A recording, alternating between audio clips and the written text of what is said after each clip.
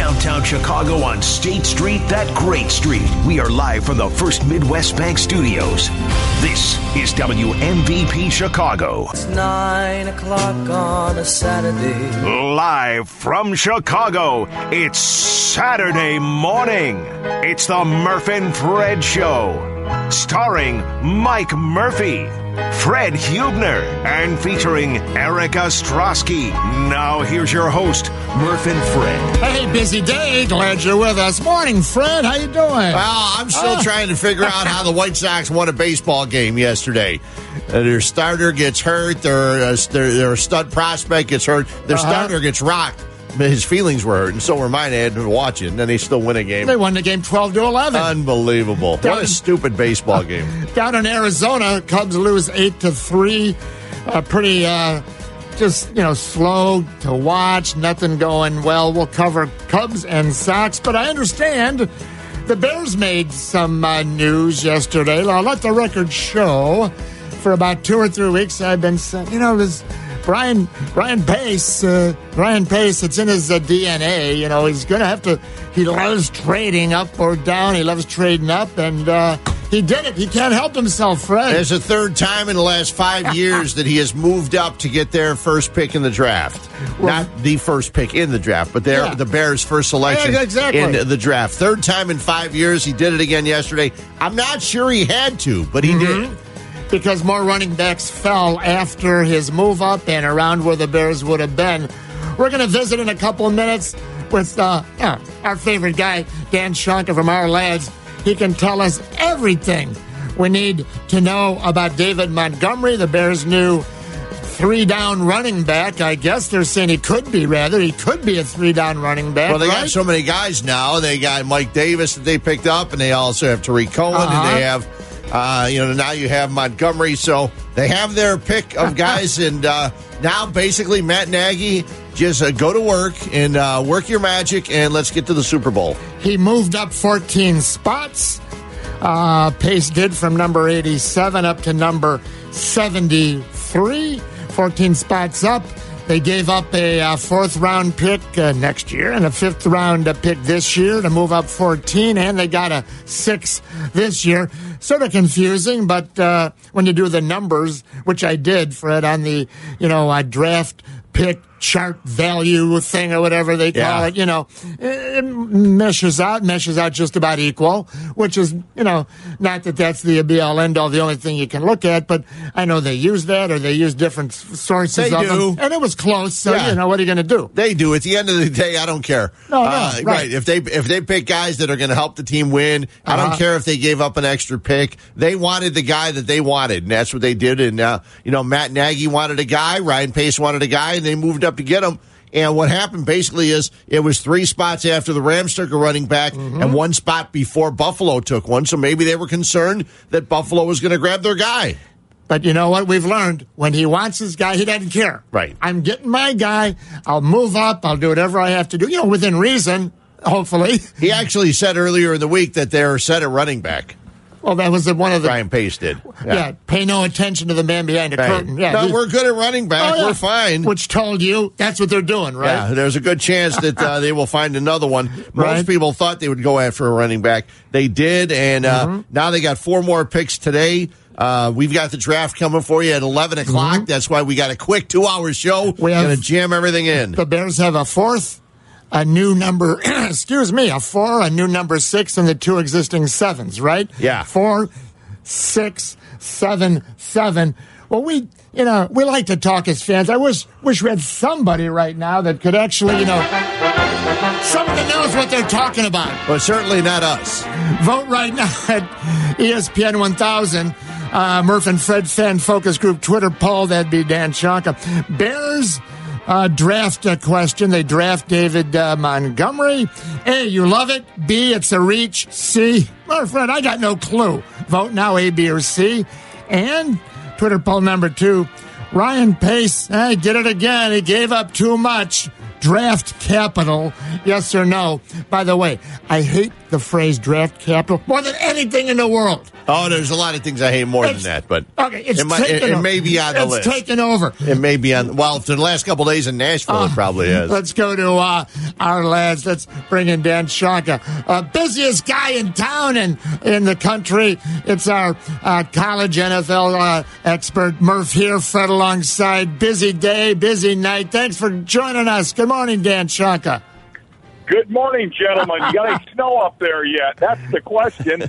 Not yet. They say that we could be getting anywhere from 1 to 8 inches of snow. But hey, the ground is warm, so it's all going to melt right away. So plus, it's appropriate. It's appropriate with the draft going on that there's a little bit of snow in the future. Listen to him laughing. It's like he's in Arizona or Florida right now. I wish I was. I couldn't believe it. But anyway, hey, no, we're all ready for that today's draft, and Chicago Bears going to roll up, four draft picks today. Mm-hmm. Yep, they have their existing 4, the new 6, and 2 existing 7s, but everyone's talking about David Montgomery.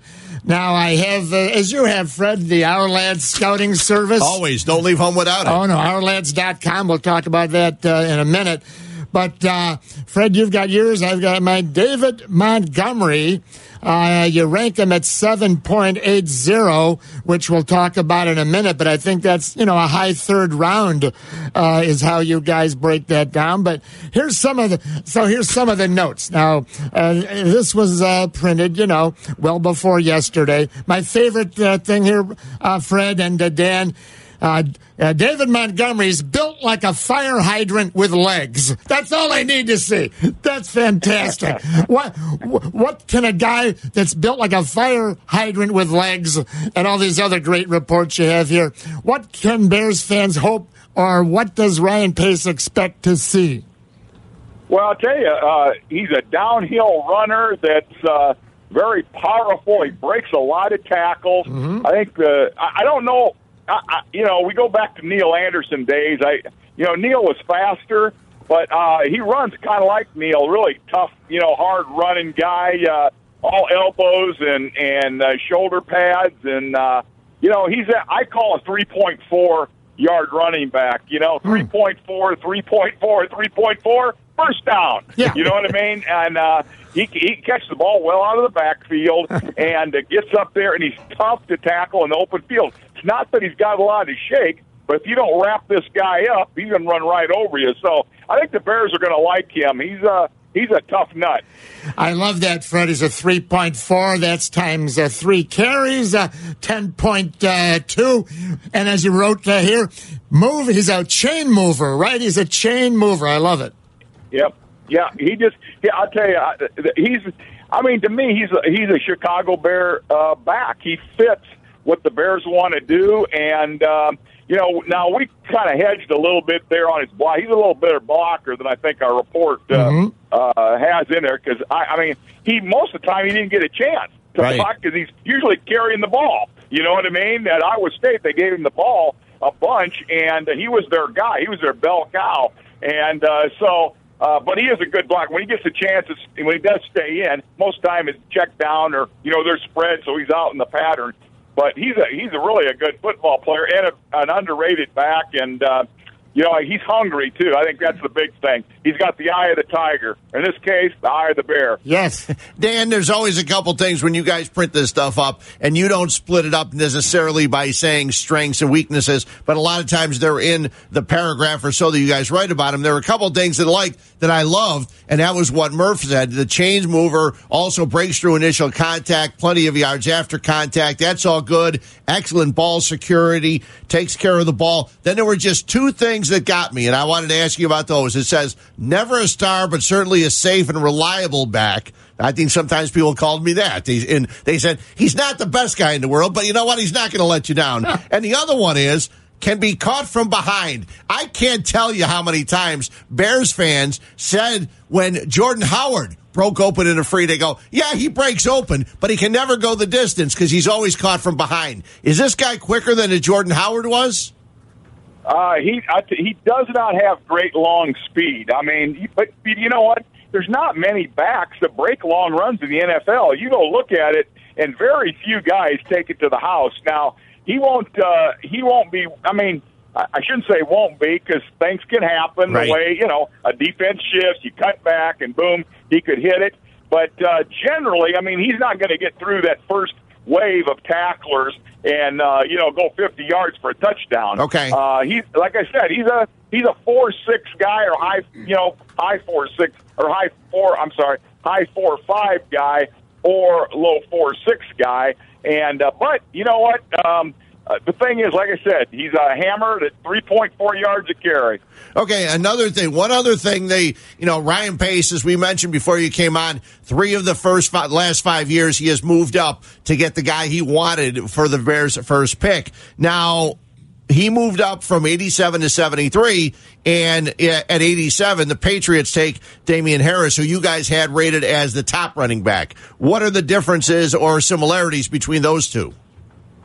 Well, they're both, in Montgomery's case, he's a 3-year starter, and then, or mostly 3-year starter. Right. And then, Deene Ehlis is a 3-year starter down there. And I think we did have Harris rated higher. I think Harris is probably, at least right now, is a little better blocker, and they're similar size-wise. Harris might be a little faster, but, he was always in a rotation, so you never really knew what he could do, whereas Montgomery was the bell cow. I mean, he was Iowa State's guy and helped him turn that program around there. So, you know what? It's just, as is a lot of picks in this draft, it's in the eyes of the beholder and how he would fit in your, scheme and things. So, I mean, they might, on their board, they might have had Montgomery 1 and Harris 2. Now, I had Harris as our top guy. Right. Okay. Then we had, his running mate after him, and then, we had Montgomery up there. So it's just a matter of what your preference is. Well, the one thing we know is that Deene Ehlis probably won't run behind a better offensive line in the pros, right? What they had at Alabama was pretty good. Yeah, that's exactly right. They always had, and to me, he was their best back. I mean, he really set up, the other back, Jacobs. He set him up because he was such a hammer and a power guy. And then, the other guy comes in and boom, he's, he looks like $1 million, but he's a different running style and it throws the defense off. I still think Harris is better. Couple quick minutes here with Dan Shonka. I want to thank Dan always for being a friend of the program. Check him out at ourlads.com. Couple more of your comments here. You and the Our Lads guys, I should say. My favorite, built like a fire hydrant with legs. He's a bottom-heavy body. Well, so am I. I said, Fred, is that a good report? Bottom-heavy body. He strong and quick game. He's got I like his easy, powerful change of direction. Won't shy from contact. I read in one of the other publications as a kid, he used to watch the old videos of Walter Payton and just wanted to emulate how Walter would attack, the defense. But here we go, Fred. Natural hands catcher. He'll see the ball constantly. He'll see the ball in, rather. I'm sorry, look it in, consistently. You mentioned scheme, the key word, a minute or two back there, Dan Shonka. A lot of stories over the last year we have learned how Ryan Pace, the GM, Matt Nagy, the head coach, they think alike, they walk alike, and they know what the other's thinking. And Pace says, I know right away what kind of guy, what Matt Nagy wants or doesn't want. So the scheme, we all know what they do with the men in motion and the Scud missile. Where's this guy going? We know Tariq Cohen. So what is the scheme? How to, in a creative offense, Dan, how will they be able to utilize this guy? He's with 5'10", 222, like you talked about, hard to bring down. He's got good enough hands. Is this just another piece of the fun puzzle for Nagy to work with as the mad scientist on his offensive dry erase board? Yeah, well, what you're doing, you're forcing people to make tackles one-on-one with Montgomery. We spread people out, put them in motion, and like you said, you've got to be aware of Cohen where he's at, because he can squirt through there, and it's a good changeup between those two. Like I said, you got that power guy that can come in and break tackles and be durable. And that's the other thing. He's missed like one game in his career there at Iowa State. A very durable guy. He fumbled one time, and that was questionable. It was against in the Liberty Bowl against Memphis 2 years ago, and I think he still got hosed on that deal. So really, he doesn't ever lay the ball on the ground, which is worth a lot. And Nagy will force the defense to go one-on-one with this guy, and I'll tell you, he's going to get extra yardage. He's always going forward. Even if they tackle him after 2 yards, he's going to get, like I said, the 3.4 or 4 yards, or he's going to break a tackle.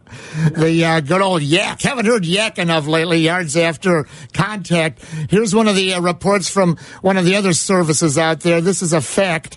He was the toughest running back in college to tackle the last 2 years combined. You see this, Fred? Yep. 185 missed tackles. Toughest guy to bring down over the last 2 years in college football, Dan.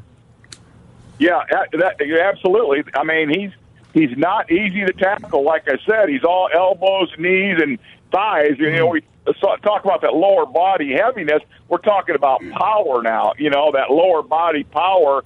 He's not pear-shaped, okay? Yeah. He's power-shaped, all right? So let me augment that. So he's a between-the-tackle guy, but he can also get out in space where you can get him one-on-one and watch him evade or bust through tackles. So is he both? Is he both between the tackle, running the ball, and he can get out in space? Well, when you swing him out as a running back, what we're talking about there, when he catches the ball, if he's singled up in space on a defensive back, that defensive back's going to have to make a business decision and try to tackle him, okay? Yeah. Because in the open field, he is not easy to tackle. Now, it's not because he jukes and things. It's because he's powerful. I mean, you can imagine when he's between the tackles, if he can run through that mess and mud, what he does in space against one-on-one on a guy. Yeah, he doesn't have to shake him. He'll just drop a shoulder and run right over him. Again, Fred, the fire hydrant with legs. Yeah. Dan, going into today, obviously a big day. A lot of, I know, NFL fans probably say, well, the first 2 days are the biggest days, but a lot of teams really build their teams and build their, what they have and how they're going to advance in the future with what they get on this third day. Are there a couple guys you expect to go really early on, today, guys that have been maybe overlooked a little bit? Yeah, I tell you, I think that Montgomery's teammate, Hakeem Butler from Iowa State, will be going in the fourth. To me, I tell you what, guys, this fourth round today, you'll see a ton of third-rounders in there. There's a lot of guys that didn't get drafted, and anybody that thinks this today is, just guys, they're very uninformed because all they got to do is look at rosters, and it's built with these fourth, fifth, sixth, seventh rounder and undrafted free agents. So you got to be strapped on and be ready to go. But Butler'd be one. I think Ryan Finley, quarterback from North Carolina State, he's one. Iowa's got really a good defensive end. Anthony Nelson, 6'7", 6'8", and about 280 pounds, ran 4.8 combine, very productive there. We love a guy, Justin Hollins from Oregon. And when I saw a linebacker last night taken that was like 5'10", a free agent was drafted that was like 5'10", 225, 227 pounds. This guy, Hollins, whoever doesn't grab him, they're not very smart. Here's a guy, 6'5", 250 pounds, ran 4.41 at the combine, or 4.49 at the combine, got the best hands in this draft for pass rushing right after Bosa. I'm telling you, this guy's a great player. And I don't know what the hell people are doing out there scouting, but they don't know what half these guys, I think, better turn in their scouting badges. But anyway, and then Wilson from Alabama, he's going to be taking an inside linebacker. And Love, the cornerback from Notre Dame, he'll probably go here in the fourth, So there is some really good football players. Walker, outside linebacker from Georgia, he's going to be available. So really good football players in this fourth, fifth, sixth, seventh round. And so there's so much depth because there's so many of these juniors that came out. It ended up pushing down some of these other really good seniors. So hey, people do their work, and there's going to be a lot of people making hay today. I mean, Cincinnati's got 10 picks. Minnesota, Wow. they got 9 picks. So, I mean, hey, a lot of teams have got. But the Bears, they're going to get some decent players, that's for sure. It's funny. Minnesota has 9 picks, and there's a span where they have 3 and 4. They have a pick, somebody else, and then a pick again. So it's going to be interesting. It's always fun to see. It's hard to sit and follow this one because they go so quickly. It's easier just to look online afterwards. Well, I tell you, I watch it all the way through. I got 3. I don't know if ABC's doing it today or not, but I have 3 monitors in my office Sure. that monitor everything. So, but anyway, hopefully. Things will, some of the players will get down, and the ones that don't, hey, they're still got a great shot of making it. So, it's always a lot of interest and intrigue on this third day. Dan, we'll spring you on one of your busiest days, obviously, of the year. OurLads.com. Our Lads. One of the great things of many they do over there, Fred, is their depth charts. They got the great Tremendous depth charts. And they're always like within a day or two up to date. You guys are probably working right now to scramble to get 32 new depth charts up. Tell the fans how they can hook up with Our Lads and what you guys got going on there, please, Dan Shonka. Well, I'll tell you what, Murph, got news for you. They're updated already. I know, I should have figured. They're ready to roll. Hey, when they come off the presses, man, we fill them in there so fans can go to the Bear depth chart or they can go to all these other teams and see. And we code the rookies in green, which they are, right? Okay, so good. I got it. When you look at the depth chart, you can see green, and that's the guy.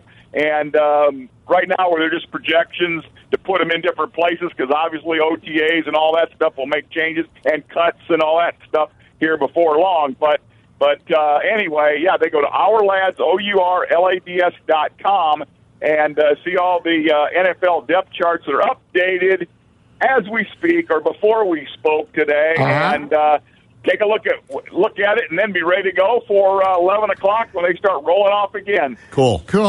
Dan, one of our favorite guys here in Chicago, has been covering the Bears at the Sun-Times for a long time, Mark Potash, and Mark's always tuned in. He has an interesting phrase, then we'll spring it. He says, now that the Bears, have filled in the running back opening, here we go. The Bears' biggest need heading into Saturday is a kicker.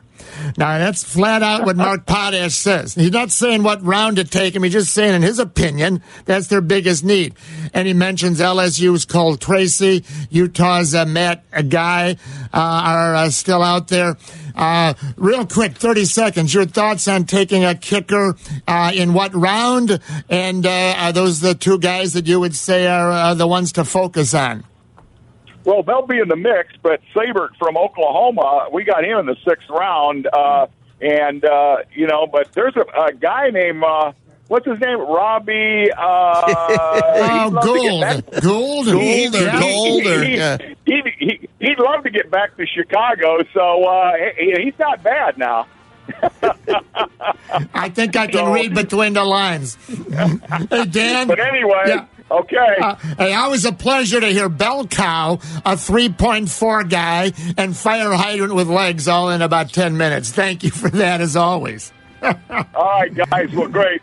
Thank you for having me on. All right. Thanks a lot, Dan. A 3.4 guy. It makes so much sense. Yeah. He'll get you first down 10 yards if you hand him the ball 3 times. If I'm the Bears, I don't necessarily count on Robbie Gould because 49ers came out this week and basically said, listen, we've got him on the franchise tag. If he's going to play this year, he's going to play with us. And they can just sit there and say, you know what? Here's your uniform. Just be on the field September 8th when we play. So it'll be interesting if they're able to work something out. The Bears would definitely have to give something up in order to get Robbie Gould to come on in here. And as Fred, you said a few minutes ago, just to reiterate, a vintage move by the Bears GM, Patrick Finley, saying it among others, the 3rd time in 5 years the Bears GM has moved up to make the Bears a first pick overall, that they have. I vote right now when we return. If you're on hold, we'll keep the Bears talk rolling. Got some great White Sox sound bites from an exciting 12-11 victory. The Cubs, a disappointing game last night. Oh, but Chris Bryant hit a homer his first since opening day. And good exit velo, they told him after the game. And he sheepishly said, well, you know what? They have that in all the ballparks. I know right away what it is. Vote right now at ESPN 1000.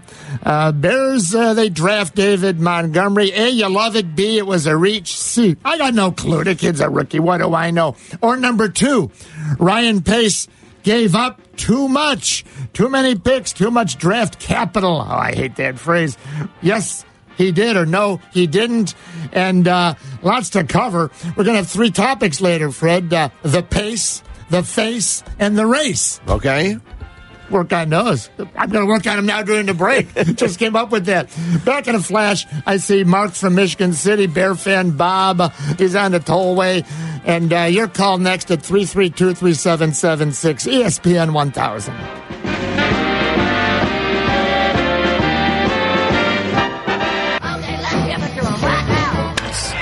And this ball's drilled deep left field. Gone! Have all the fun you want, Tim Anderson. This one is done. We got a star on our hands on the south side of Chicago.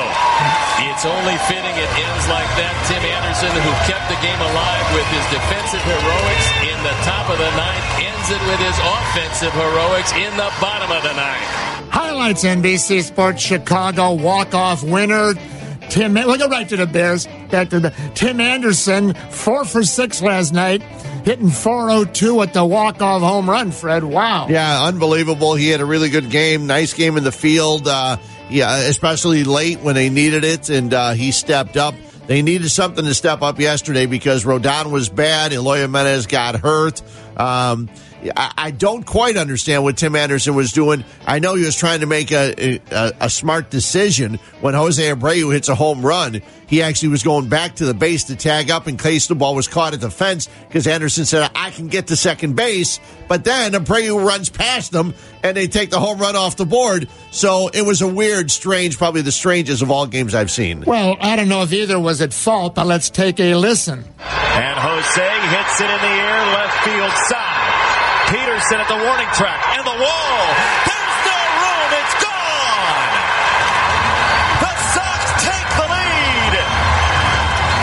Second home run for Abreu. And a ridiculous night. Just got a lot more fun. 6 runs driven in tonight by Jose Abreu and a towering home run. Sox lead by a pair. What a monumental comeback this has been, but still some work to be done.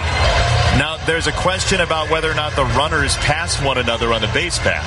The question is, were they parallel or did he pass them? Well, that's going to be now the Music City Miracle that we're looking at. That's going to be really hard to tell, and I'm not sure if they have a definitive angle on whether he passed them or not. He did pass. Wow. So let's see what the result of the play is where they put the runners. So 2 runs do score. Yeah, that's exactly what it is. 2 runs score. The ball leaves the park. The Sox still have the lead, and 2 are out. So I read somewhere, NBC Sports Chicago, Fred, that, Javi Baez, they call him El Mago or whatever. He's the magician. Yeah. So did you see the one liner someone sent out last night? No. Tim Anderson turned a 3-run homer into a 2-run single, which was the official scorekeeping. Yeah.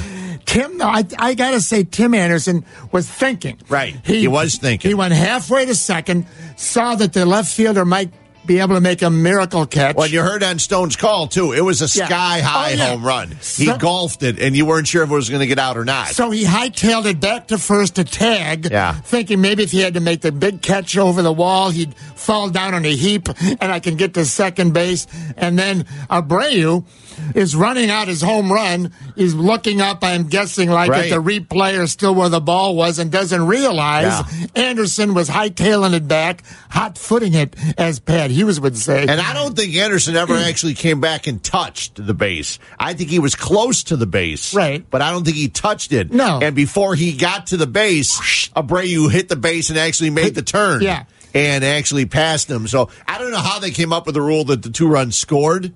That's an interesting concept. Yeah, the runners score. Because if the guy's out, why didn't you just leave them on? I mean, he passed the guy. I'm not going to ask another question, I know. But somewhere in the rule book it must be. That is how it is. I don't know exactly why it is. But well, yeah, because you can't pass a runner, so you're out. No, right, you're out. Yeah. But why do they? Why is Anderson score? Because the ball's rolling down the hill at Old Highland Park. I know. Back into 1882. Somewhere along the line, I'm sure there's a rule book, and I'm sure, without a doubt, that Jason Benetti and Steve Stone will break down that rule later on today when they have nothing else to do when the game's rained out or snowed out. So let's get back to some Bears talk. I know. I'm always excited over the Bears picks, and then a year or two later, oh, man. But there's one thing about this that's interesting. Let's go to the really interesting to me. Let's bring in Mark and then Bob, Michigan City, Indiana. Hello, Mark. Hello, Mr. Murphy. Hello, Mr. Huebner. How you doing again this morning? Doing well, Mark. What's happening? When the Bears traded up, when Ryan Pace traded up, I thought he might be going for a tight end from Texas A&M, Mr. Trey Sternberger. That was my guy, but that's all. So he went for the running back. I'm hoping the running.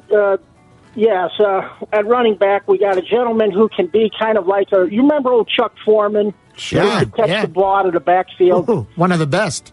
Yeah, we're looking for a version of a Mike Allstott, Chuck Foreman, who can set up blocks on the edge on protection and run a downhill runner who's not going to break away, who'd be good in the Philly special and can catch a lot of balls out of the backfield. That's what we're looking for. And I think we gave up a 5th-round choice for that. We gave up a 4 next year, a 5, today, to move up 14 spots. And you also got a 6-pack, and we get right? a 6-pack later, a 6-pack later today also. And a 6-pack. Yes. Yeah, you get them both. So, now. Yeah, go ahead, Mark. When Mr. Sternberger, 3 drafts later, went down to the Packers, I said, oh, no, they got a Jordy Nelson replacement. But that's the price of it. And the thing is I want to mention about the White Sox, Fred, and you can weigh in also, Murph. Mr. Darryl Boston didn't do his job last night. He's made numerous mistakes coaching at first base. He should have kind of put down the slow down sign to Abreu, because he saw his man was tagging up. He should have said, Jose, slow down. If it doesn't clear, Anderson's got to tag up. He has made numerous mistakes there at first base. Why is he still part of this organization, Mr. Darryl Boston? He probably got caught up in watching the ball, which is the wrong thing for a coach to do. Abreu did. Right, just like everybody else does. He probably got caught up into watching it. Anderson was actually the only person there doing the right thing. And he actually was the one, if he would have just stayed halfway, and like a lot of players would have done, it would never have happened. But he was using his head and said, listen, I got to get to second base because we're still trailing in this game. But I can't argue with Mark. I remember when the Cubs brought Ernie Banks, after he retired the next year to first base coach. Yeah. Well, Ernie could hit. And as a first base coach, he was a great home run hitter back in his day. You got to remember, too, that earlier in the week, Mark, Darryl Boston, they had to stop the game not start the game because Darryl Boston forgot to wear his helmet to first base. Oh, I missed that, really? So he's not always thinking, boy. Mark. But, hey, good call. We're going to take some more phone calls. Mark, call again from Michigan City anytime. Thank you, buddy. Thanks, Mark. 3-3. Okay, bye-bye. 332-3776. Bear fan Bob. He started on 294. It's probably somewhere near Orland Park by now. Well, hey, Bob, how you doing? I'm fine. And no, I'm not down to Orland Park yet. I'm coming up on O'Hare Airport. All right. Anyways, I got to thinking about this, trading up and so on. When we got Mitchell Trubisky, everybody screamed and crabbed and moaned about, Ryan Pace traded up to get his guy. I was one of the few at that time who said, if this is your guy and this is what you got to do to get your guy and it works out, everybody's going to love it. Well, after hearing Dan Shonka and also what they said on the NFL Network last night, because I watched the draft, not the White Sox game because I'm a football guy, They said that this guy was the second best pick in the draft for a running back. I thought to myself, well, okay, so you traded a few out, you get a little bit back, blah, blah, blah. But this is your guy to make your team better. I happen to think the Bears team is pretty good now, and it doesn't have a lot of holes. So if this running back can run downhill, break a few tackles, actually not do what Jordan Howard did, not run into the pile, but run away from the pile, and have a little breakaway speed, they got the right guy. Terrific. I'm all for it. I love I'm happy they did it. Hey, that's Bear fan Bob. If he likes it, have a good day, guys. We're all going to like it. Thanks, all right, Bob. Appreciate it very much. One thing I was thinking here, Fred, and that's usually all I do in one time. The mismatch is always what it appears that Matt Nagy's offense. You want that one-on-one or that mismatch. So I'm just looking. So you got Tariq Cohen when he's out there one-on-one in space, and now in the same play. I don't know if these two guys will often line up in the same play or not. Who knows what they're going to do? But now you got David Montgomery. So if you got Cohen one-on-one on one side or whatever, and then somehow you get Montgomery one-on-one with another corner or whatever on the other side, see, Cohen, he makes you miss. He avoids you, all right? Right. And now Montgomery on the other side, he's going to run right over you, it appears. And what was the phrase that Dan Shonka used? The cornerback, he's going to have to make a business decision. Right. Whether to stick his nose in there and get a broken collarbone or try to just, shoulder bump him and maybe try to knock him down, which ain't going to work. So it's sort of interesting, if this pans out, to have the two different, thunder and lightning or whatever you want to call it, where both these guys can shake you one-on-one in a different way. Well, it's just, it would be tough to put them both out at the same time because then there's nobody protecting your quarterback. Yeah. But there are so many things that Matt Nagy is going to be able to do, and that's going to be fun to watch. Now, the weird thing is, too, you look at the schedule, you look at the preseason schedule, and we won't know anything about the Bears and what they're going to do until the season starts because we've found out the one thing Matt Nagy doesn't do, he doesn't show anything. He doesn't show anything. He doesn't play any of his guys. Yep. Nobody. The preseason is used just to put your team together and get guys in shape. And so we'll have to wait till the opening day against the Packers and see what happens. Bears fans, last chance to vote. We'll have the results when we return. Hey, we're going to go down on the farm next hour. Going to go to Des Moines, Iowa. Voice of the Iowa Cubs. See That's your idea of a nice place to go. Oh, I love it. Okay. Yeah. Okay. Hey, it's finally here, folks. Golf season. Maybe after today. And Seven Bridges Golf Club has value-priced pass programs to kick it off. Build business and save big money while connecting with your clients and team on one of the Midwest's premier golf courses, without a doubt. Passes are priced as low as $62 a round and are fully transferable. Use passes to entertain clients, reward employees, or just team build.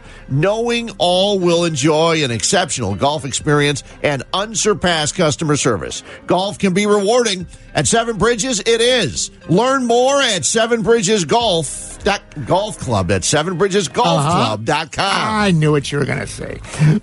Vote right now. The Bears draft David Montgomery. A, you love it. B, it's a reach. C, I got no clue. I got to see him myself. And vote right now. Ryan Pace gave up too much. Too many draft picks. Too much draft capital. Oh, I got to stop saying that phrase. Yes or no. And just added, Joe Madden. His new Wrigleyville restaurant is going to open May 14th, Madden's Post. So they can't get rid of him for at least a few years. Adjacent to Wrigley Field, I'm guessing that means in that Gallagher way, the Triangle Park or whatever. Will the restaurant succeed even if he's not Cubs manager? Yes or no? Vote now. Back in a flash, ESPN 1000.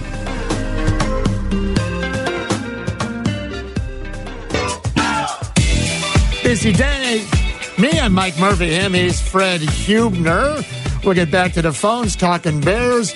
Exciting White Sox game. Very exciting. We'll get back to baseball in a few minutes. Well, the Cubs were exciting until the last 2 days.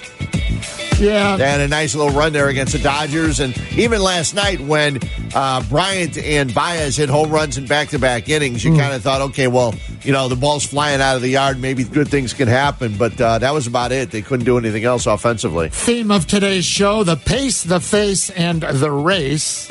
The pace, that's Ryan Pace. Got it in his DNA. You knew he was going to make a move. He had to do it. He can't help himself. He traded up. He'll do it if he gets the guy he wants, though, right, Fred? Right. That's exactly why you do it, yeah. The pace. What about the face? The face of the White Sox, Tim Anderson. He'll be on the media guides. He's the cover guy right now, correct?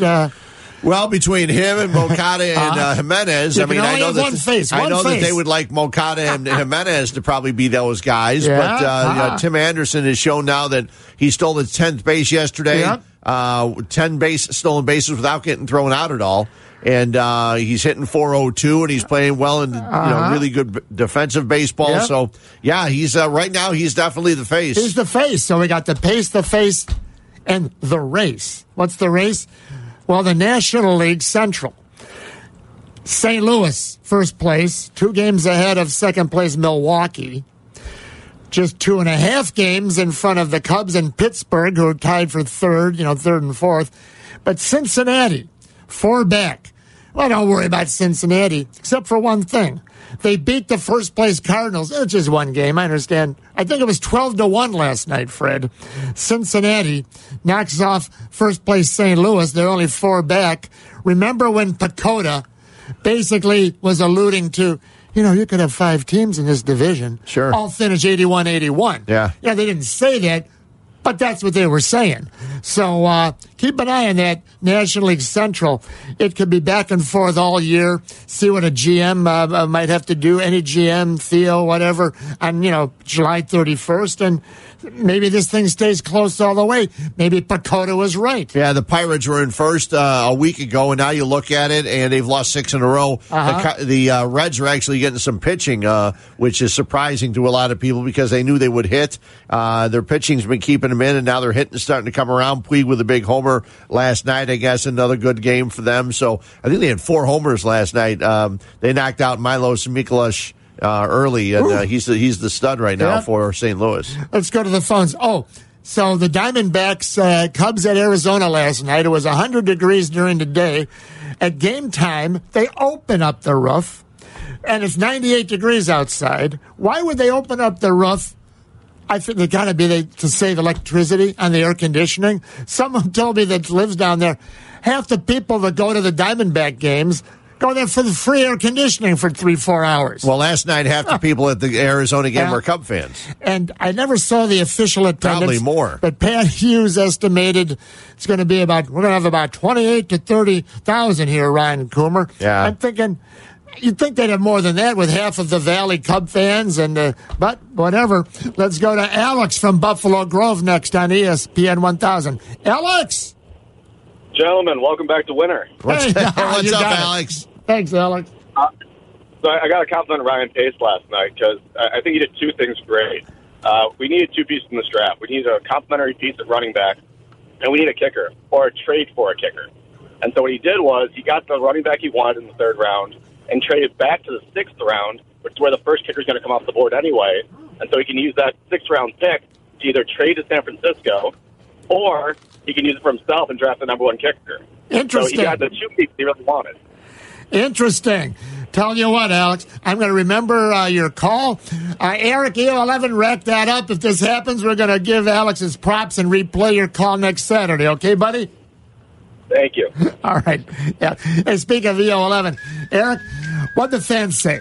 Bears drafted David Montgomery. I love it. It was a reach. Too soon to tell. No clue. I will start from the bottom. 10% of the voters said it's a reach. All right. 27% of the voters said I have no clue, and 63% of the voters love it. I like the results. Yeah. I think that's just about where we would have thought they might be. Sure. Next, Ryan Pace gave up too much draft capital, too many draft picks for this maneuver up. Yes, he did, or no, he didn't. 71% of the voters say no, he didn't give up too much. Okay. Yeah, I agree with them. And recently added number 3, will Joe Madden's new Wrigleyville restaurant succeed if he's not Cubs manager? It's going to be called Madden's Post. I don't understand. Whatever. May 14th is the open day. They're talking about somewhere over there. They say adjacent to Wrigley Field, must be in that Gallagher Way. Could be a vacant post for a while, but you never know. So, will it succeed if he's not manager? Yes or no? What'd the fans say, Eric? 53%, so close, saying yes. Okay. It'll still be successful. 47 said no? Correct. I did that in my head. Yeah, well, so basically anybody that's going to Wrigleyville or Wrigley Field is going to want to go to there anyway. So, just another place to spend your money and to eat something. Well, Fred Hubner's White Sox grill at the Cubs Park. That wouldn't happen. Almost everybody would succeed. That one would be empty. Yeah. We're going to go down on the farm in a minute. Lots of things happening at the AAA Cubs. We'll get the scoop, the skinny from Deene Ehlis, play-by-play guy with the Iowa Cubs. And then we'll get in and out of Sox, Cubs, and Bears. It's a busy day. We're going to step aside. Back in a flash. Murph and Fred, ESPN 1000.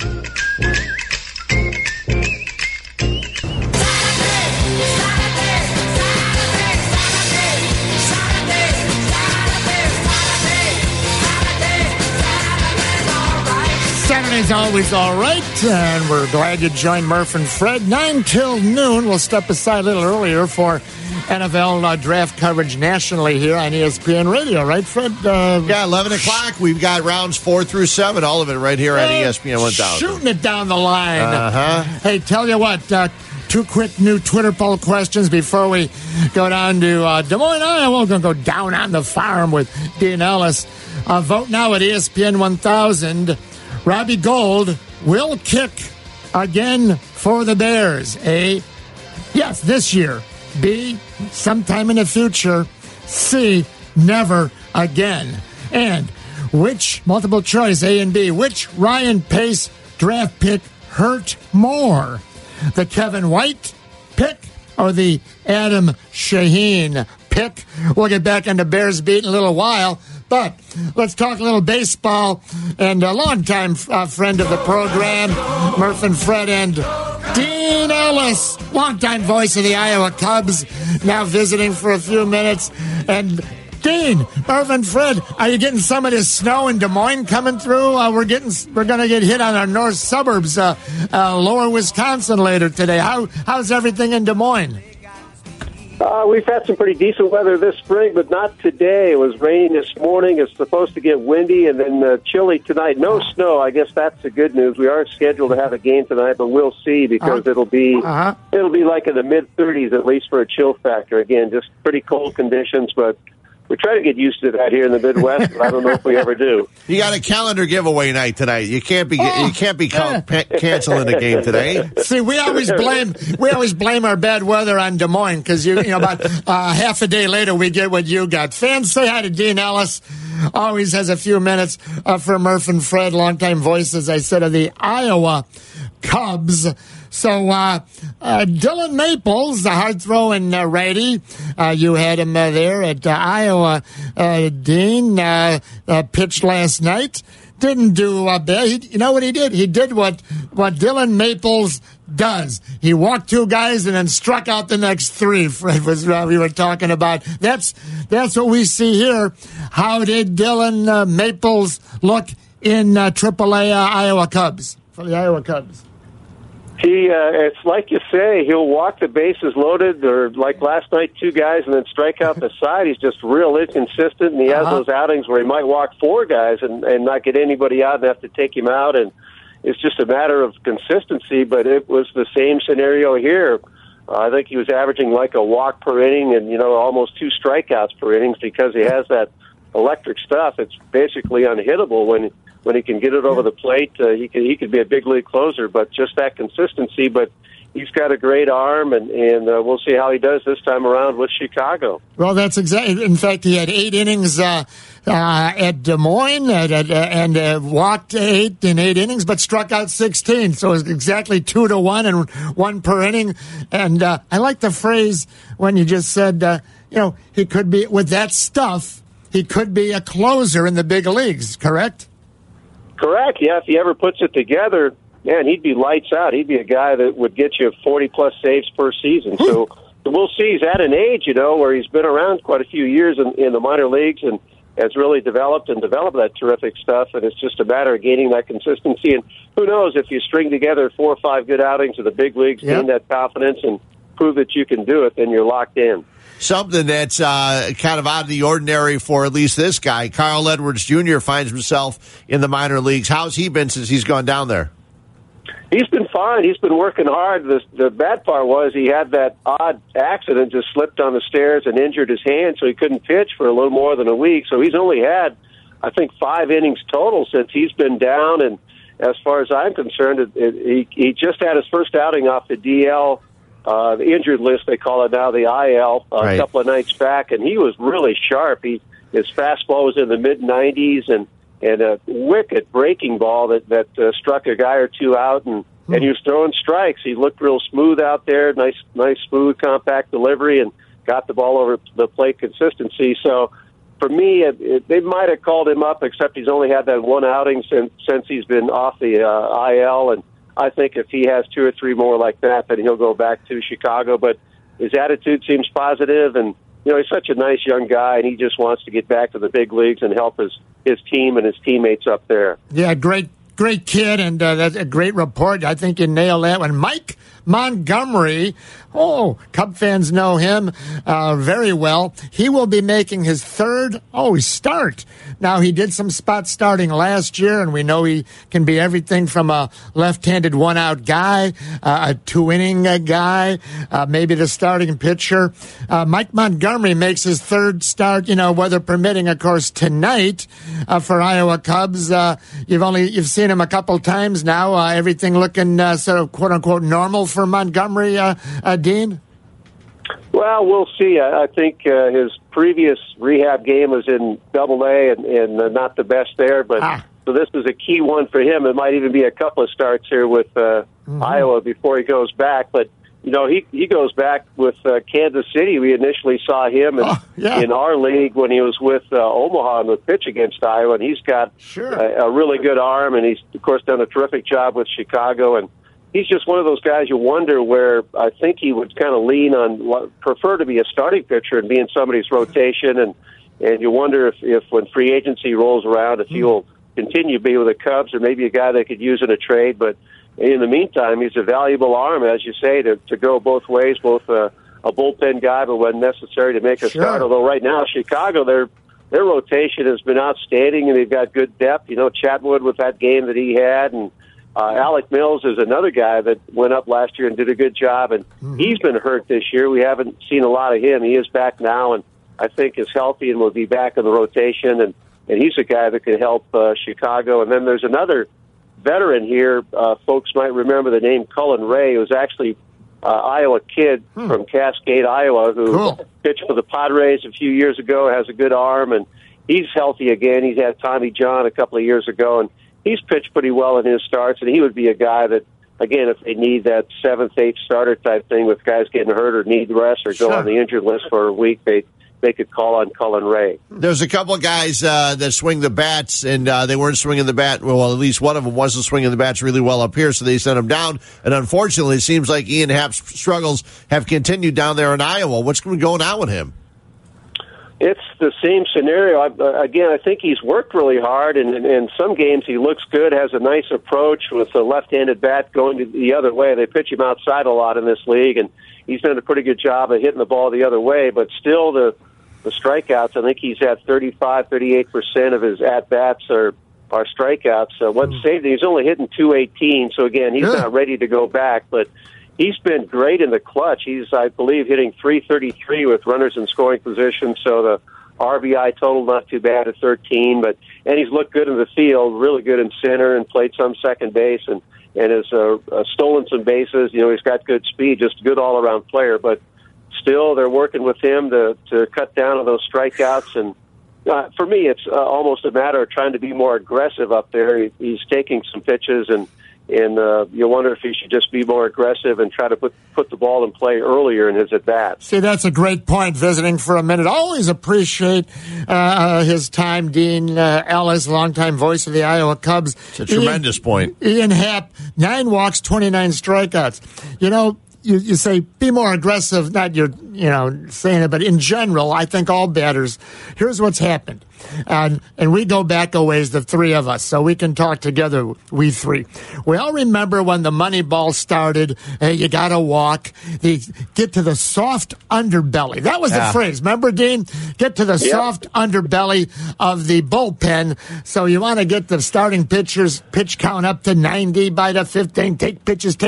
Well, that was fine and dandy when the 2 or 3 long relief guys out there were, AA, AAA guys in the big leagues, or A-ball, AA guys at AAA, the soft underbelly, but that doesn't exist all the time anymore. In the big leagues, AAA, you had Maples. They're throwing 98, 99. So Fred and I talked about this recently. Dean, might not be the wrong to say what you're saying. Maybe every once in a while you get up there, you try to hit the first good strike and smack it right away, right? Just be aggressive up there.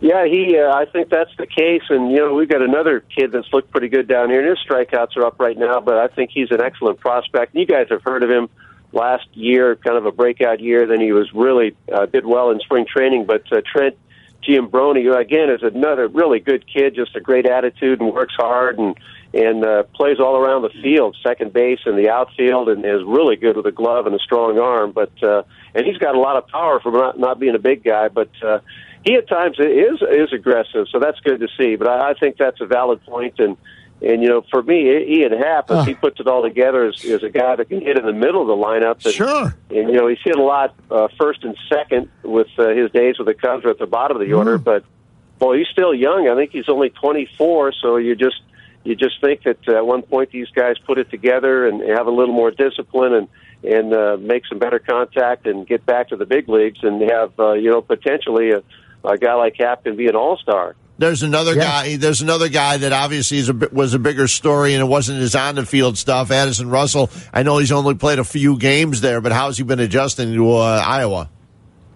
He's looked pretty good. He's had some nice at-bats. Has looked good in the field. Played short. I think they're going to use him a little bit at second base. And he had a press conference and he talked about his issues, and he says all the right things. And I believe it sounds like he's doing all the right things, but I know in talking with him around the batting cage, he's just excited to play baseball. He's happy to be out there and wants to do the right things and take it day by day, and he's trying to get better. He's talked about his hitting approach and some adjustments he's making at 2 strikes, and I had an interesting conversation about his defensive work in the field, and he tries to be better at that. And again, he just, to me, had an excellent attitude and very humble and just wants to, again, get, like I say with Happ and all these guys here, they want to get to the big leagues and help Chicago. They love this organization. The organization is so good to them, and the fans are so, he's been cheered here. He gets an ovation. They haven't had big crowds for the games with our spring weather that we have in the Midwest, but the fans have cheered him, and again, I think he's looked pretty good. He looks like a big leaguer among the minor leagues here, and we'll see if they've got that 7-day window, and I think we're on to game 3 or 4 now for him by this weekend. They'll have to make that decision. Mm-hmm. He does have options left, so they could, that's a possibility because Chicago's pretty set in the infield, and Javi Baez at short. You can't take one of the best in the game out of that position, and second base has been solid with the guys they have up there, and it's possible they could keep Addison here another week or two and just give him a few more games so he's really locked in when he gets back up there. See, I think you hit the nail on the head, Deene Ehlis. Down on the farm with the Iowa Cubs, I don't know that that Theo and the Cubs have let's say, let's Baez gets dinged up, for a week or two. I don't know they have an everyday shortstop. Our guy Jesse Rogers, Bodie could play there. Well, sure, anybody can play there. It doesn't mean, and Descalso. But Russell is their only true, in my eyes, everyday shortstop. So I don't see them looking to have to trade him right away because you have to have emergency inventory. Fred, Des Moines, the ballpark, I go there. Lovely Dana and I drive down there every year. It's an easy get to from Chicago for big Cub fans. The downtown's beautiful. The ballpark's beautiful. You might even see Deene Ehlis, having a 7-Up downstairs before the game if you're walking around. Dean, I wanted to ask you real quick.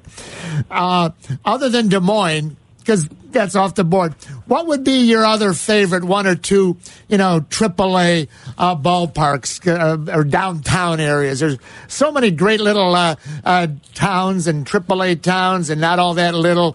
Des Moines growing like mad, I understand. What's your place you look forward to occasionally getting to on the road? I always liked Sacramento. Their ballpark is really nice, too. We stayed near old Sacramento. In fact, you'd walk through it on your way to the ballpark. The ballpark was at the most a mile from where we stayed. And the Sacramento is a good visit.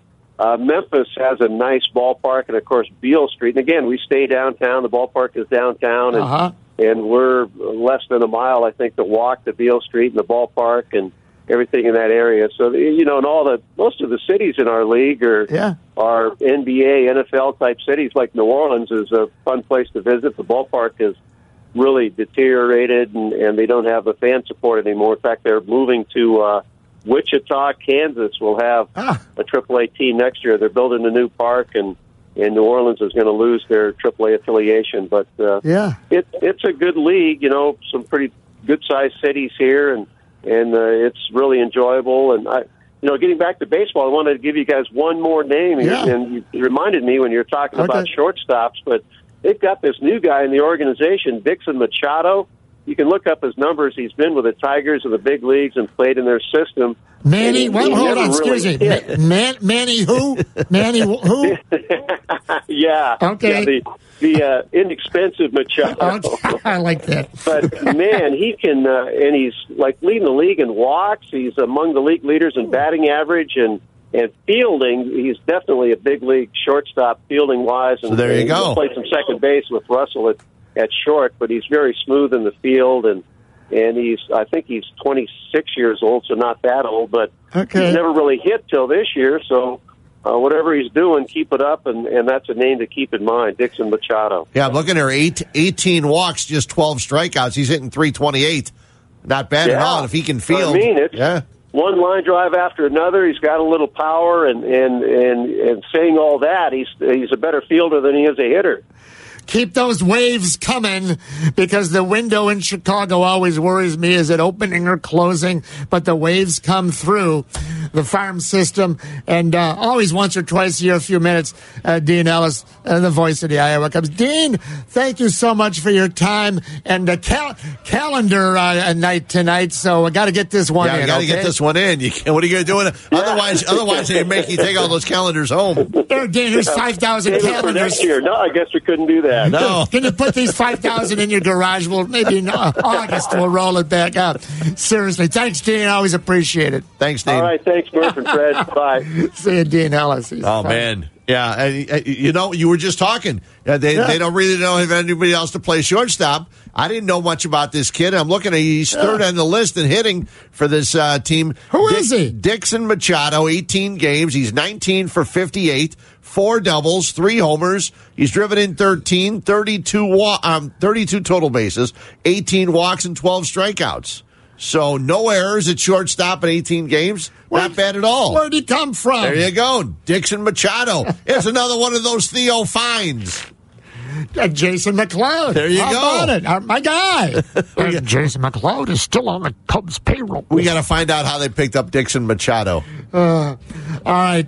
Tell you what, we've been a little structured. Any of our earlier topics? If you want to jump in, dial quickly. We'll get you in. We'll get you out. 312, and then our famous phone number, 332-3776. Sox fans, Cub fans, we'll get right back on the Bears beat also. We'll be opening up our results soon. Last chance to vote. Which Ryan Pace draft pick has hurt more? Kevin White, Adam Shaheen, And Robbie Gould will kick for the Bears. A, this year. B, sometime again in the future. C, never again. All right. You ever been to Des Moines, Fred? Never. You know, there's a lot of cool towns. Been to Dubuque, but never Des Moines. You're right through there, and then you're in Des Moines. But, see, and Dean was mentioning a lot of the towns you call AAA baseball, which, well, that's what they are, right? But, like, Indianapolis, he didn't mention them. Right. They got NFL, they got NBA. Nashville, where the Nashville NFL Sounds play, where the draft, the Nashville Sounds. Yeah, exactly. really nice little ballpark. Yeah. Walking distance to downtown. Yep, cool. Tennessee Titans right down there. It's a beautiful downtown. Well, I know Indianapolis. Charlotte just played Indianapolis a week or so ago. I know some people that went down to Indianapolis to see the Charlotte Knights play. It's the greatest. Those three downtowns, they're all drivable. Yep. Be it if you want to go see a sporting event, I can highly recommend all three. You can get to them in, nice, easy half-day drive or whatever. Indianapolis is 3 hours. You're there in no time at all. Des Moines, maybe 4.5. Nashville's a little longer, but well worth it. Sure. 312-332-3776. In fact, what do you know? Murph and Fred Fan Focus Group Twitter poll, which AAA baseball city would you say has the best downtown? And would it be Des Moines, Indianapolis, or Nashville? And it would probably help if you've been to 2 or 3 of them before you just vote willy-nilly. Yeah. We don't want you voting willy-nilly. Heaven no. But maybe if you've been there to 1, 2, or 3 of them, we'll put that on our Twitter poll right now. Vote. Which AAA baseball city would you say you've seen, has the best downtown? All right, so Fred, every once in a while, and last week around 11:15, well, I was a pinhead. All right. Okay. All right. Now, EO11 is soundbite number 1. I'm going to roll. Is this the one where I was a little confused? All right. Does this mention Lou? I haven't heard it. Does this mention Lou Boudreau? Yeah, sure does. All right. So remember, Fred, last week. And I don't want to say it takes a big man to admit being a pinhead. I can take a little man also. I know where you're going now that you mentioned his name. Okay. I remember. So, you talked about certain guys. Oh, yeah. Well, are we going to play the whole thing? No, just enough. Okay. Just enough. We had Rick Kempfer on last week, author of everyone knows Rick Kempfer. Every Cub ever. He's got him in his garage. That's Pick him up. Title of the book. Yeah, he has a paragraph or two about, every Cub that ever played from like 1881 on. Every Cub ever. And we were, throwing out some names, and I was talking about this guy, that guy, Jesus Figueroa. And then I made the mistake, the pinhead in me. Yeah, I always got to throw something else in. I'm on the Metro, driving, heading back home last Saturday around 2 o'clock out to the boonies. Did someone on the train tell you you made this mistake? It hit me like a thunderbolt. Okay. I go, what? The only Cub who had all 5 vowels in his last name. A-E-I-O-U. It was a left-handed pinch hitter back in the late 70s, early 80s for the Cubs. Jesus Figueroa was an extra outfielder, and Figueroa, Figueroa, the only Cub ever with all 5 vowels. However, they had a manager also with Lou Boudreau. Lou had all 5 vowels. Okay, pinhead. So, Boudreau. You're going to look a long time for the eye. Yes. Yeah. What was it?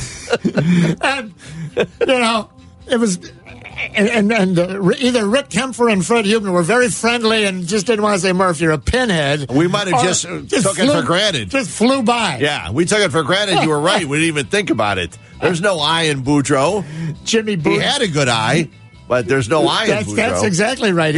And Jimmy Boudreau, Lou's son, I know, still in the area. I see him on Facebook sometime. Did he call you and say, Murph, there's no I in our name? I was probably laughing. How have you been spelling it? Laughing too hard. Let's bring in EO11. What a pin. Eric was too busy laughing last week, too. Lou Boudreau. What? That was good, though. He had a good eye when he batted. Yes, he did have a good eye. He didn't have one in his name. Yeah. I got to tell you, growing up a White Sox fan, I would listen to the radio broadcast of the Cubs almost every day with Lou and Vince. Yeah. Vince and Lou. It was probably the best radio. Taught two guys just saddling up in front of a microphone talking baseball for 2.5 hours. Yeah. That's all it was, 2.5 hours back then. Fergie was on the hill an hour 58. That was over. Well, Lou was great. Oh, it was so good. He would say, doesn't matter how you do it, it's when you do it. Which sounds crazy, but it's right. Like, hitting the clutch. Yeah. Yeah, doesn't matter how you do it, it's when you do it. Well, and Vince, of course, as I've mentioned, the Cubs had just lost their 13th in a row in the, late 70s, and he'd park his car always by the old McDonald's. There'd be 4,000 people at the game, and sometimes I'd wait for him. I'd have a beer over at Ray's or Bernie's. I'd meet Vinny by the car. Yeah. And he'd become, did the big briefcase mat, sort of like the one Harry would have, Sure. walking over, and it's, 90 degrees. I said, and eventually, oh, Mike, how you doing? I had a rough one. He goes, Mike, I need a couple belts. Between that and one of the favorite commercial I remember them doing. Oh, yeah. They did a commercial. They would go, it was for OG, O'Connor and Goldberg. Oh, yeah. Yeah. OG. O'Connor and Goldberg. Yeah. Yeah. Well, I know you youngsters, you don't listen to those kind of things. Well, because it was supposed to be crazy that a guy named O'Connor and a guy named Goldberg would have this own a store. Yeah. And it was the shoe store. But then the Cubs got Oscar Gamble, right? 18, 19 years old. He doesn't know anything about the big.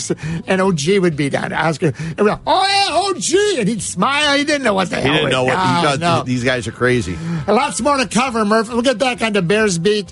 I got some Cubs notes. Fred's got some White Sox notes. Your last. We haven't even talked about Eloy Jimenez and his injury. That's right.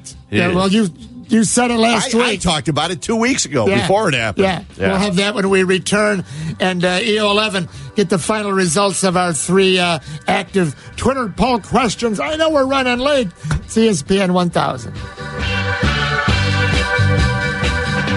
Murphy, Fred Huebner back together on ESPN 1000 and the ESPN app.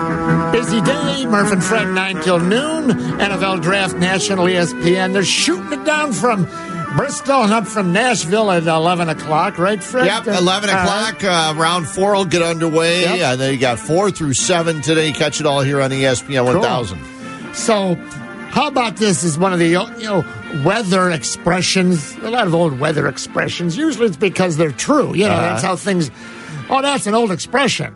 Well, old expressions are old because they were correct and they've lasted. EO11, you ever hear this one? Red sky at night, sailor's delight. Red sky in morning, sailor take warning. I want to say I've heard it. Like, it rings a bell when you started saying it, but no, like, not particularly. Well, this is before the sailors, 500 years ago, had, they could pull up the weather app. and they could be out in the middle of nowhere and die, if a storm came. So, red sky at the night, and as the sun's going down in the sky, you see that's a sailor's delight. That meant, for some reason, that you're going to have clear weather. But red sky in morning, sailor take warning, which means you better be careful if something's... Well, guess what? So I'm looking out the window. I'm at home about 5 a.m. to 5:15 this morning. Red sky? The sky, not this guy, the sky was red.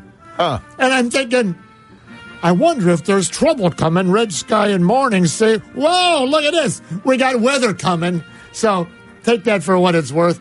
The old expression, at least this morning, seemed to work. All right? Well. Okay. He's lost his mind. He's a pinhead.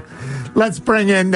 and that was another Murph moment. And not one of the ones for the Murph Moment Hall of Fame, of which there are really none when you get down to it.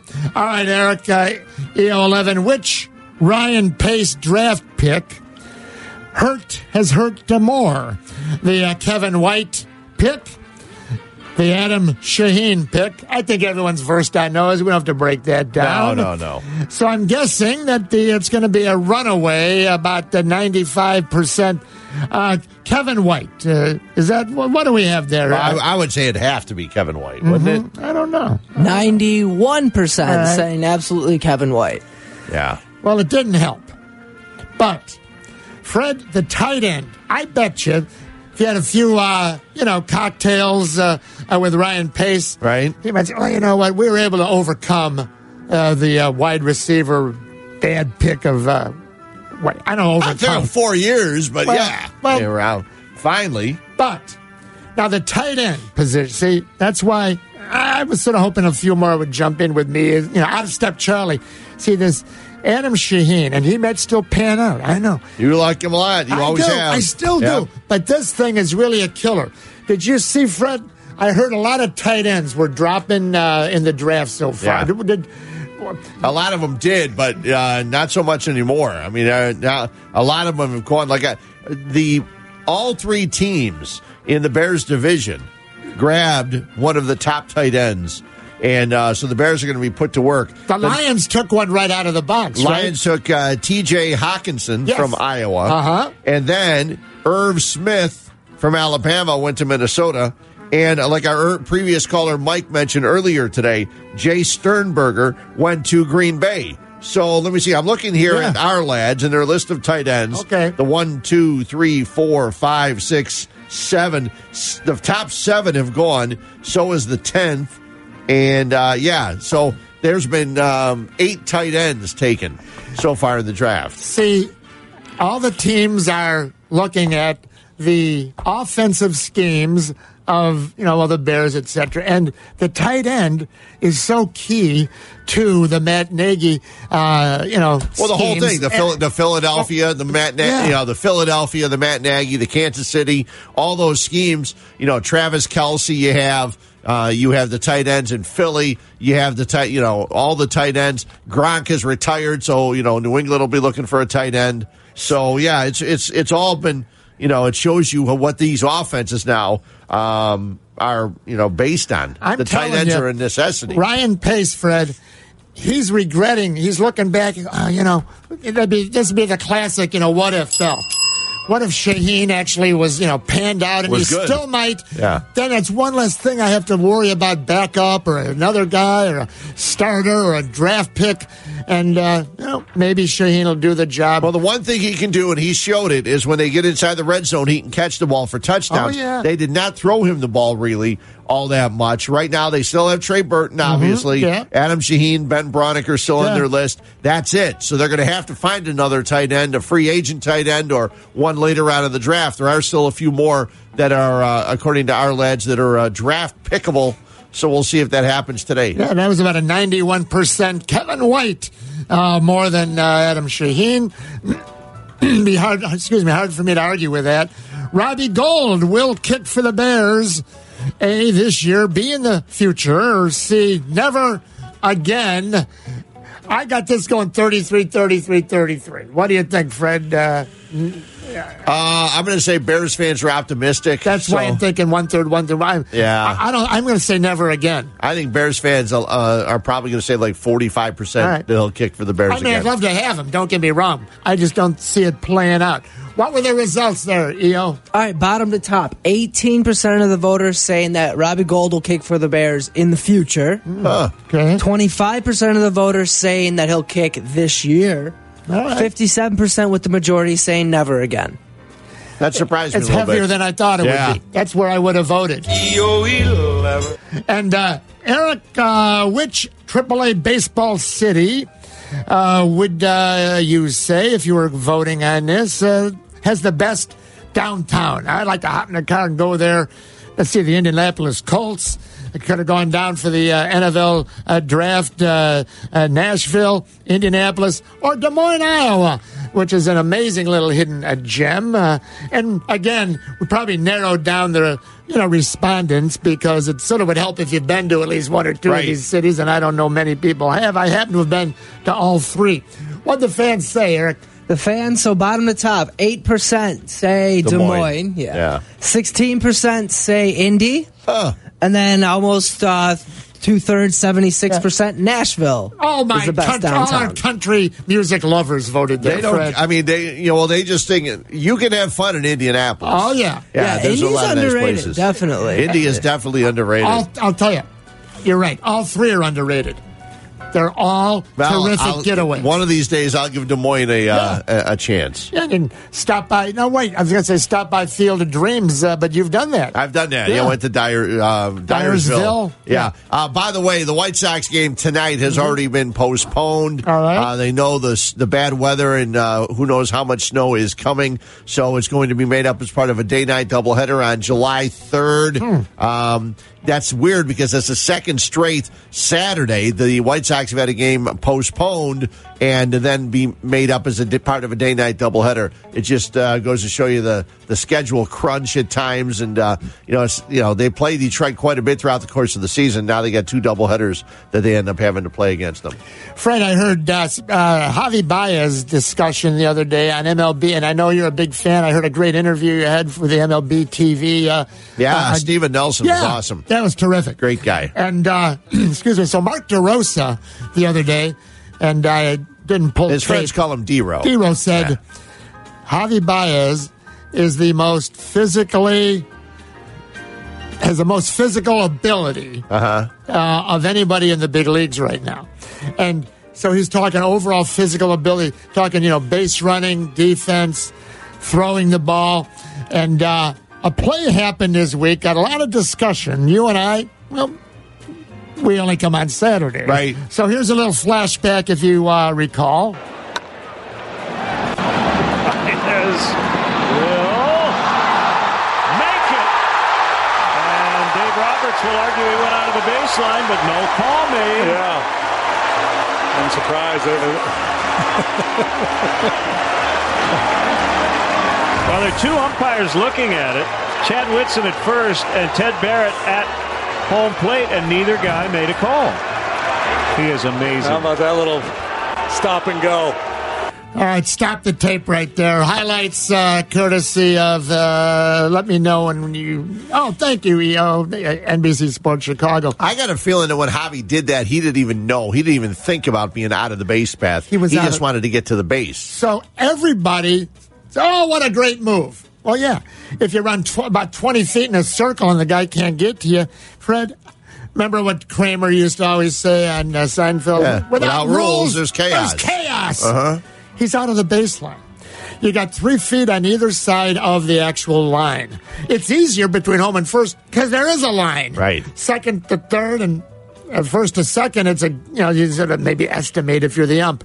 And like Len said, there's two guys. There's a first base ump, but he's a little preoccupied watching the glove. Did he tag him? But there's Ted Barrett. That was the single worst game I've ever seen. There's no doubt. Entire life. He called everything wrong throughout the entire game. Both teams. Joe Madden, at one point, they caught Joe Madden, and Joe Madden was saying, "You've missed too many." Yeah. And then he repeated it again. He goes, "You've missed too many." He made sure that Barrett could hear him. And this was early, like third or fourth inning of the game. Brutal.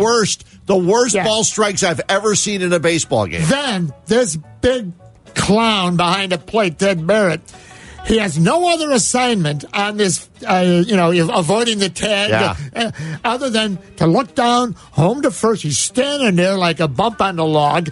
All he's got to look and see that is about 6 feet. And I love Javi, and I love the Cubs. The point is, he was out of the baseline, and that means you avoid a tag. You can go, if you're running out of triple, you can go around wide. Right. It's if you're avoiding a tag, you can't be more than 3 feet either side of the actual line or the imaginary line between first, second, and second and third.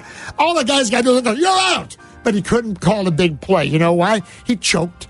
He froze. It's the home crowd.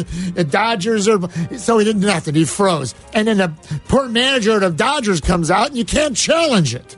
It's ridiculous. Well, and the other thing is, when you hit a ball, you cannot run inside the base path because if the catcher or the pitcher throws the ball and it hits you, you're out because you ran inside the base path. Well, Javi didn't cut to the right. He cut inside the base path. Where there is the grass. The double line is on the foul side, but it's just the same as if it were, on the other side. Yeah, but It's right there. But if He's you hit a looking ground at ball, you get called out for running inside the base path from home to first. Well, if the ball is involved. Right. Like the catcher is trying to throw the pitcher. So why is it not that way? Why can you cut that way anyway? It's out of the baseline, avoiding a tag. Yeah. And then everybody always, oh, what a great move. Well, it was a great move by Javi, only because the umpires were dopes. Well, again, I think Javi did it because he was just trying to avoid the tag. I don't think Javi knew the rule. No. I don't think Joe knows the rule. Well, Javi, I don't think a lot of them knew the rule. Well, Javi, it probably has never happened before. Javi just wanted to avoid the tag, and if the umpire calls me, I'm going to be out anyway. Yeah. There's no downside for Javi to do what he did. Because the worst case scenario, you're going to be out anyway. Right. You got to get tagged out. Might as well put the pressure on Ted Barrett. It's funny because back there sleeping. David Freese probably figures, okay, I'm going to get the ball and tag him because if he goes to avoid me, he's going to go outside the base path. So I just position myself right here on the line. I can reach 3 feet either way and get him.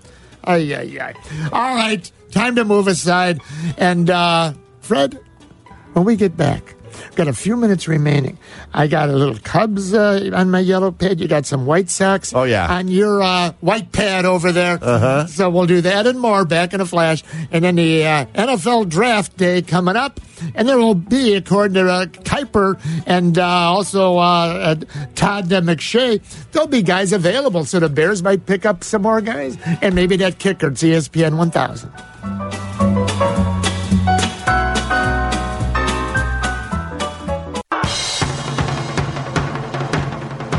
I'd rather have no first and extra 2s, 3s, and 4s. Really? This draft is loaded with 2nd to 5th round players that are really good. I think day 3 even, when you get into that 4th, 5th round, it's going to be really interesting to see who's still there in that 4th round, where teams are going to try to move up to get those guys that are 2nd round talents that are there in the 4th round. This is a very deep draft, but it's not. There's a lot of mixed opinion on a lot of these first rounders. And I think the 2nd round, it gets back to the Michael Thomas over Laquan Treadwell, Corey Coleman in that group. You get the Juju Smith-Schuster, all the 2nd round guys. We go off and list a lot of names. The 2nd, 3rd round were better than the ones. This draft, I think, will turn out that way as well. Mel Kiper, Bears have a 4th round, a 6th round, and 2 7s coming up in a few minutes.